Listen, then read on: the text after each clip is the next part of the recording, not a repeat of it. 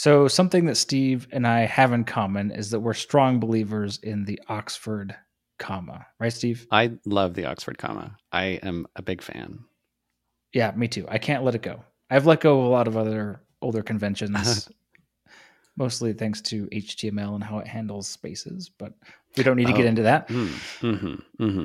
I used to be a stickler for grammar and spelling and things, and now I'm much more in the camp of grammar should be descriptive rather than proscriptive or prescriptive. Of like language Yeah, is evolving, and that's okay. That's good.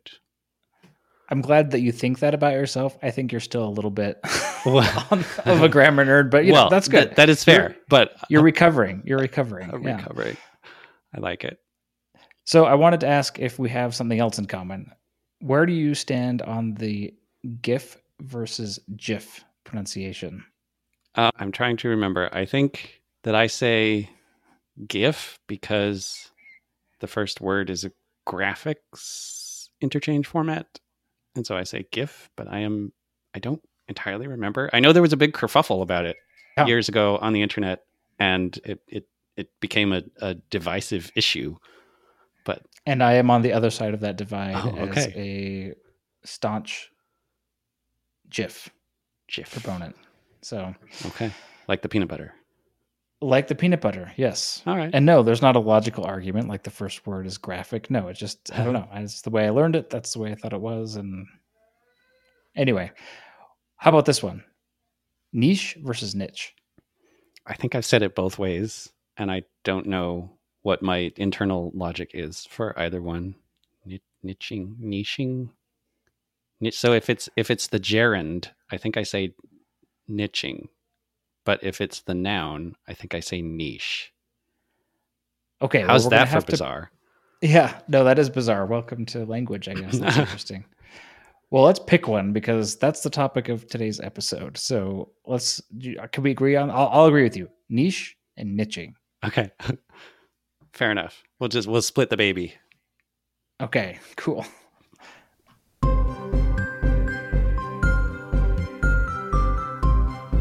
Dear listener, hello. I am Steve.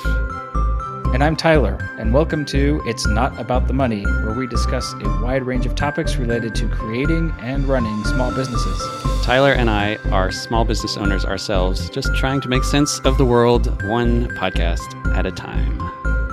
And today, we are talking about niching. Did I say the right one? Niching. Niching, or what is your niche? How do you find a niche? Right. Or not? So I guess my first question is, why are we talking about this as relatively new small business owners? That is a good question.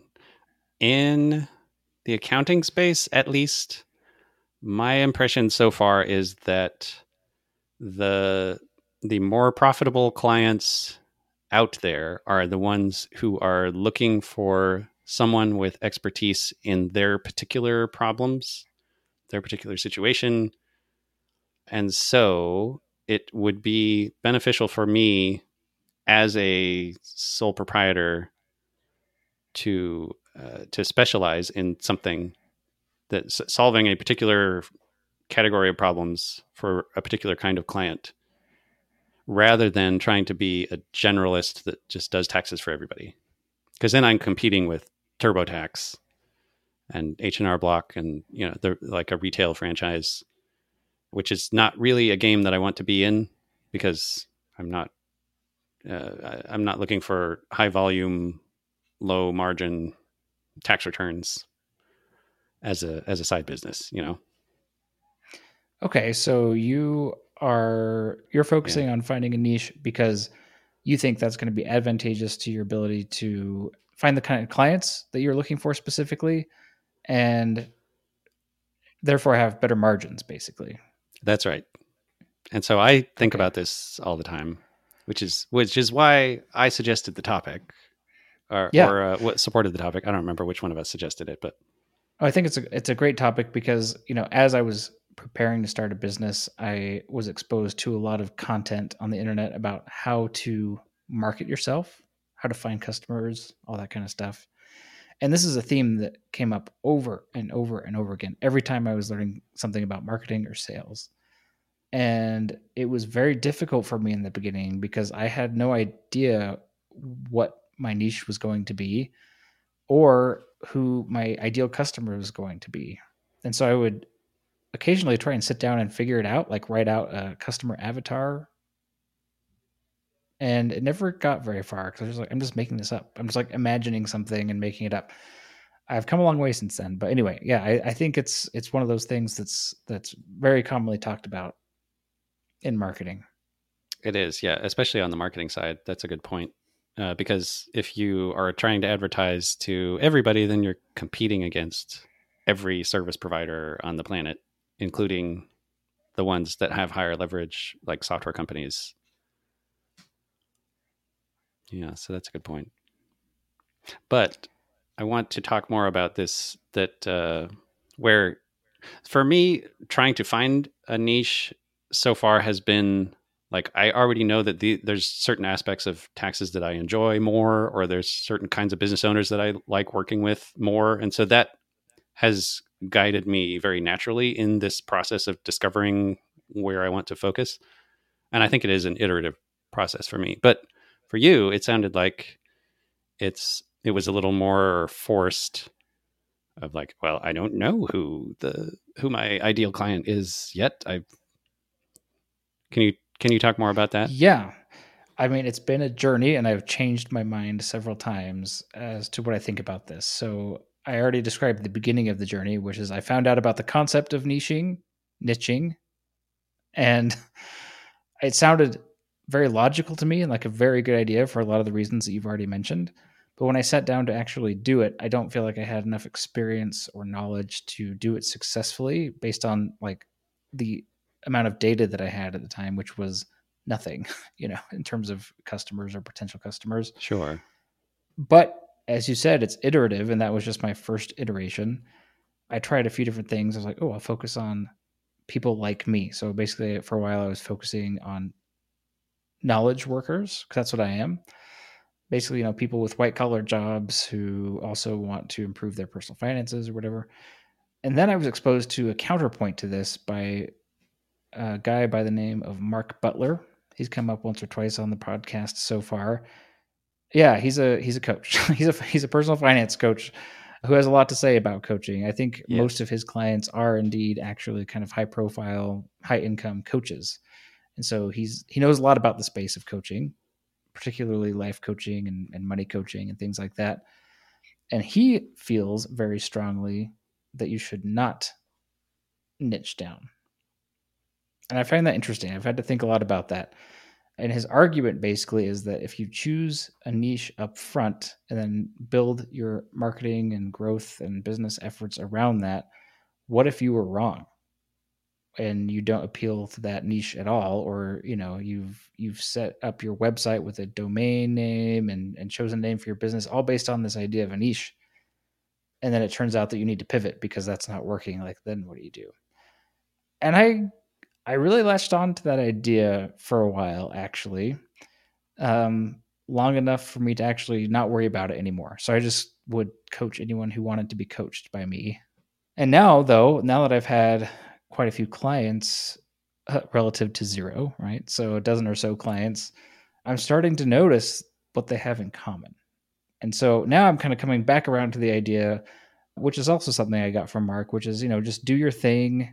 And this maybe applies to like something like life coaching that's more generic than tax preparation. I'm not sure, and then let your niche emerge, right? He's like, you will end up with a niche, but it might be better to let it emerge than to pre-decide what it should be.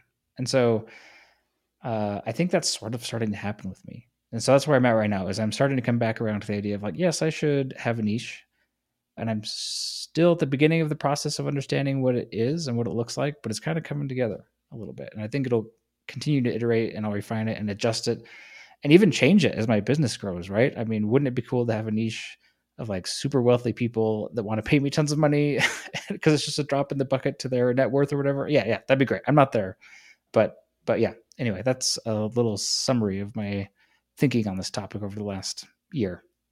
That makes a lot of sense. I like the idea of letting your niche emerge as you're kind of discovering it. Do you think that Mark's advice is more applicable to coaches than to other sorts of businesses? I've wondered about that. Or even particular types of coaches, like life coaches versus financial coaches like you are? Right.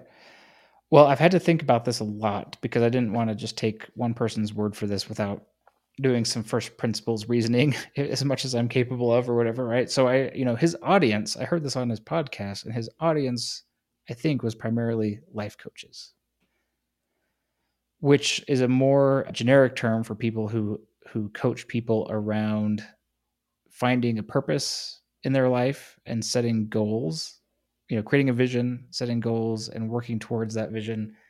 It could be anything. And yes, there are lots of life coaches that niche down and get specific, and that's fine. But I think it definitely applies to that group of people who want to become life coaches. And even though I don't consider myself a life coach in general, I'm focused on personal finance coaching. It's pretty inevitable that we get into life coaching because money is so it's tied up in everything. Central to the way that exactly, like it touches almost every part of our lives, right? You could even argue like the non-tangible parts, like our spirituality, our emotions, our mental health, like all these things, not just our bank accounts. So it's been interesting because that's another way I've changed a little bit. Is at first I was like, nope, we only talk about money. I'm here to help you do a budget and get your finances on track. And that is still what I do. However, I'm always surprised how quickly the conversation becomes, wait for it, not about the money. It's always about something more, something deeper. So anyway, but yeah, so to answer your question, I do think that applies to his audience in that podcast, which is coaches. So I wonder if the way you describe it, if life coaches is the niche, like that's as narrow as you need it to be. If that's the space you are in, there's still plenty of. Do you mean for me and my business personally? No, at Mark's audience of life coaches. Oh, yeah. I think that's his general audience that he, creates content for. He's far enough along in his career that he's got into that upper echelon, I guess you could say, of clients in terms of what he's able to charge and what the type of people that he's able to work with. But I think his hope is that by helping people become successful at life coaching, they will get themselves into that upper echelon through being successful, right? And then be his ideal type of client. I don't want to put words into his mouth. I would just say if I were him, that's what I would be doing. And it seems to be working out for him as far as I can tell. So okay, that makes sense. But yeah, I mean, I don't know. I think it really comes down to what kind of business you're trying to do. I can imagine that there are businesses where it's much easier and a simpler process to know what your niche would be. I mean, if you're trying to sell sports equipment for pickleball, I bring that up because that's like a big thing right now where I'm at. And I think maybe storming the country, I don't know. Then obviously you're going to be looking to target people who are into sports, who are into pickleball, who are active, or want to be active, that kind of thing. So I don't know. I think it depends, which is an annoying answer. I'm sorry. Well, I use that answer all the time in accounting. So that's fair. Maybe. And here's like a little bit of the coach in me coming out here. It's like, I would say to someone, what is your business and what do you think your niche is going to be? And if you're having a really hard time figuring that out, like I was, then maybe start with that one and just start talking to people about your business until you start to get a few customers, and then go from there. You will get insights. As long as you have a direction and you're moving forward, you'll figure things out as you go. I like that idea. Where if it's difficult to articulate the niche, you might be too early in the process to properly discover it, and you just got to get out and do the work for some people for a while and figure it out, and then it will emerge.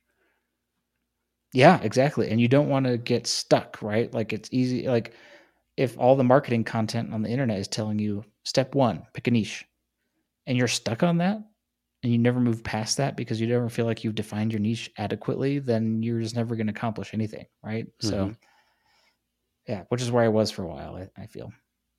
Good.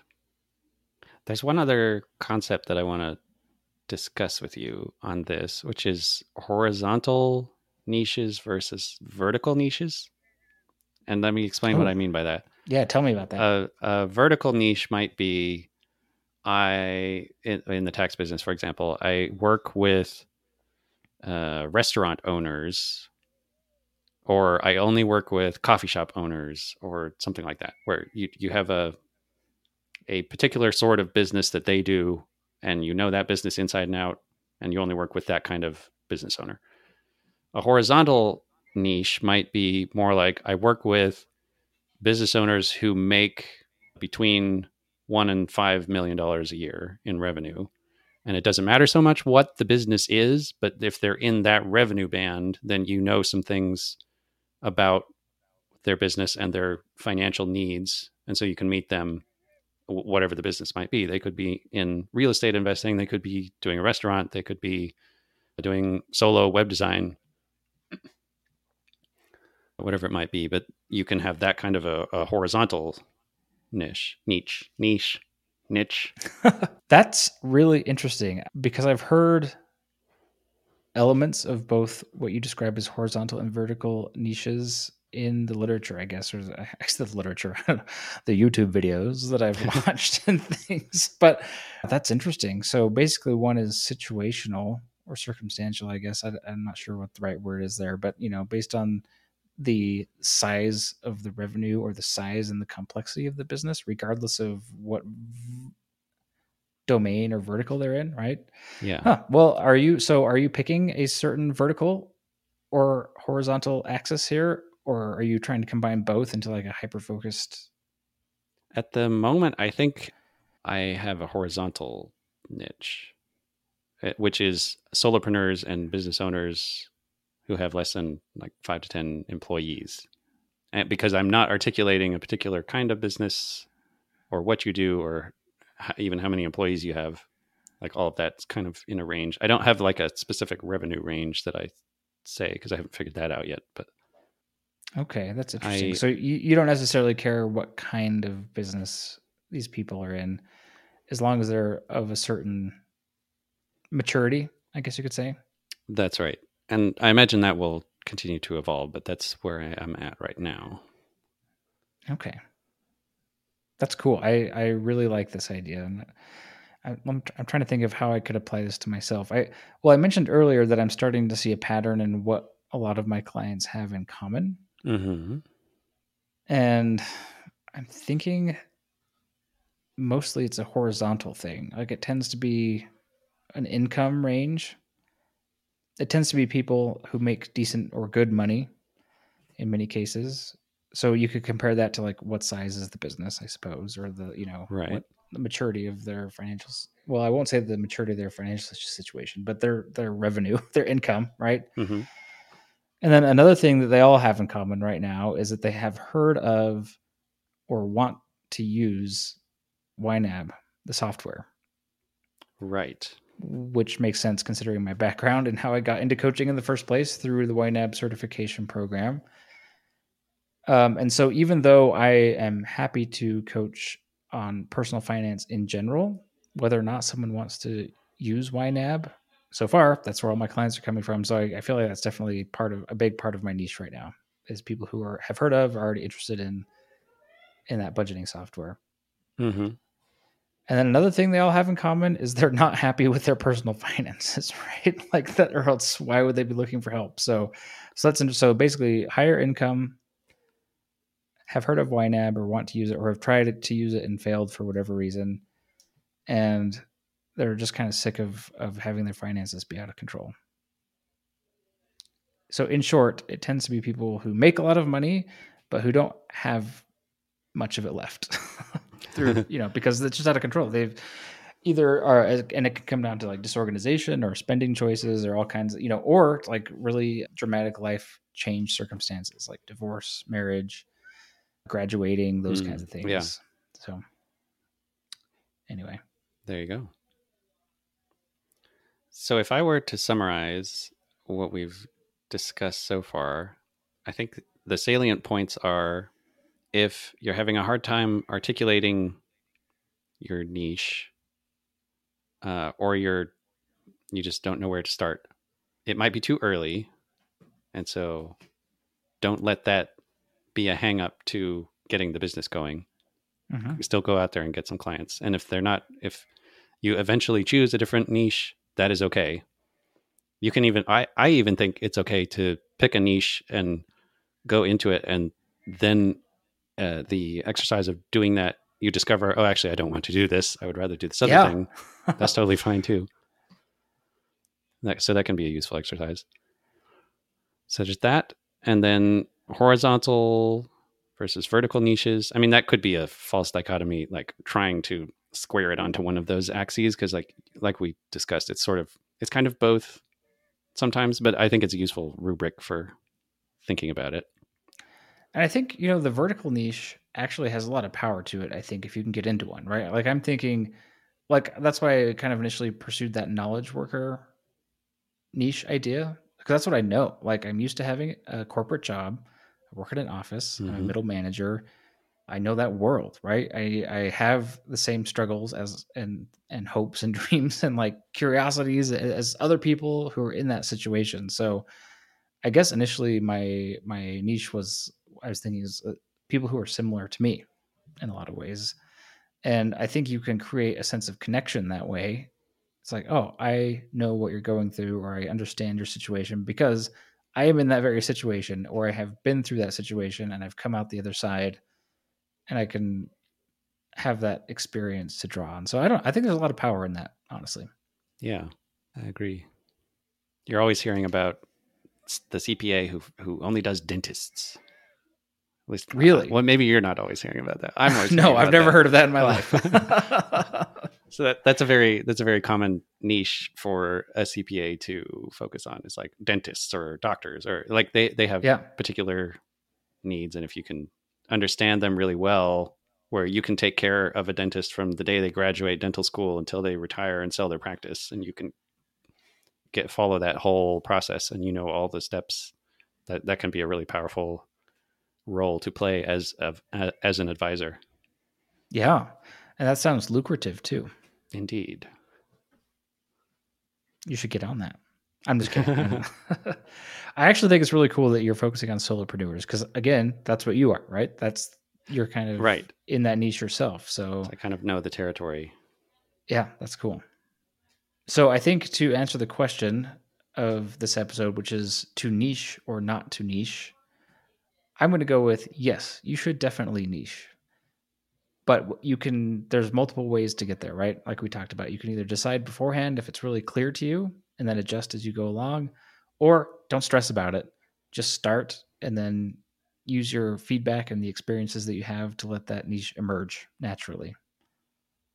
I agree. And the reasons for doing that is you can end up having a more profitable business that is easier to run marketing for because you know exactly who your customer is and they can see you as an expert in whatever it is that you do for them. Yeah, and there's probably a cool networking effect as well, right? Like in theory, people who are into the same stuff know other people who are into the same stuff and who are in similar situations. So they might drop your name or talk about you naturally in conversation. So Yeah, that's a good point. okay, you know what? I'm changing. I'm a bit at the end of this episode. I am now a bigger fan of niching than I was at the beginning. I think I'm coming around. Great. Well, that's good to hear. I'm a fan, so I'm glad I have persuaded you a bit more than you already were. Yeah, we'll see how it keeps going for me. Well, thanks everyone for listening. If you have questions, comments, topic suggestions, you can email us at hello@notaboutmoney.com. And we will see you again on another episode of It's Not About the Money.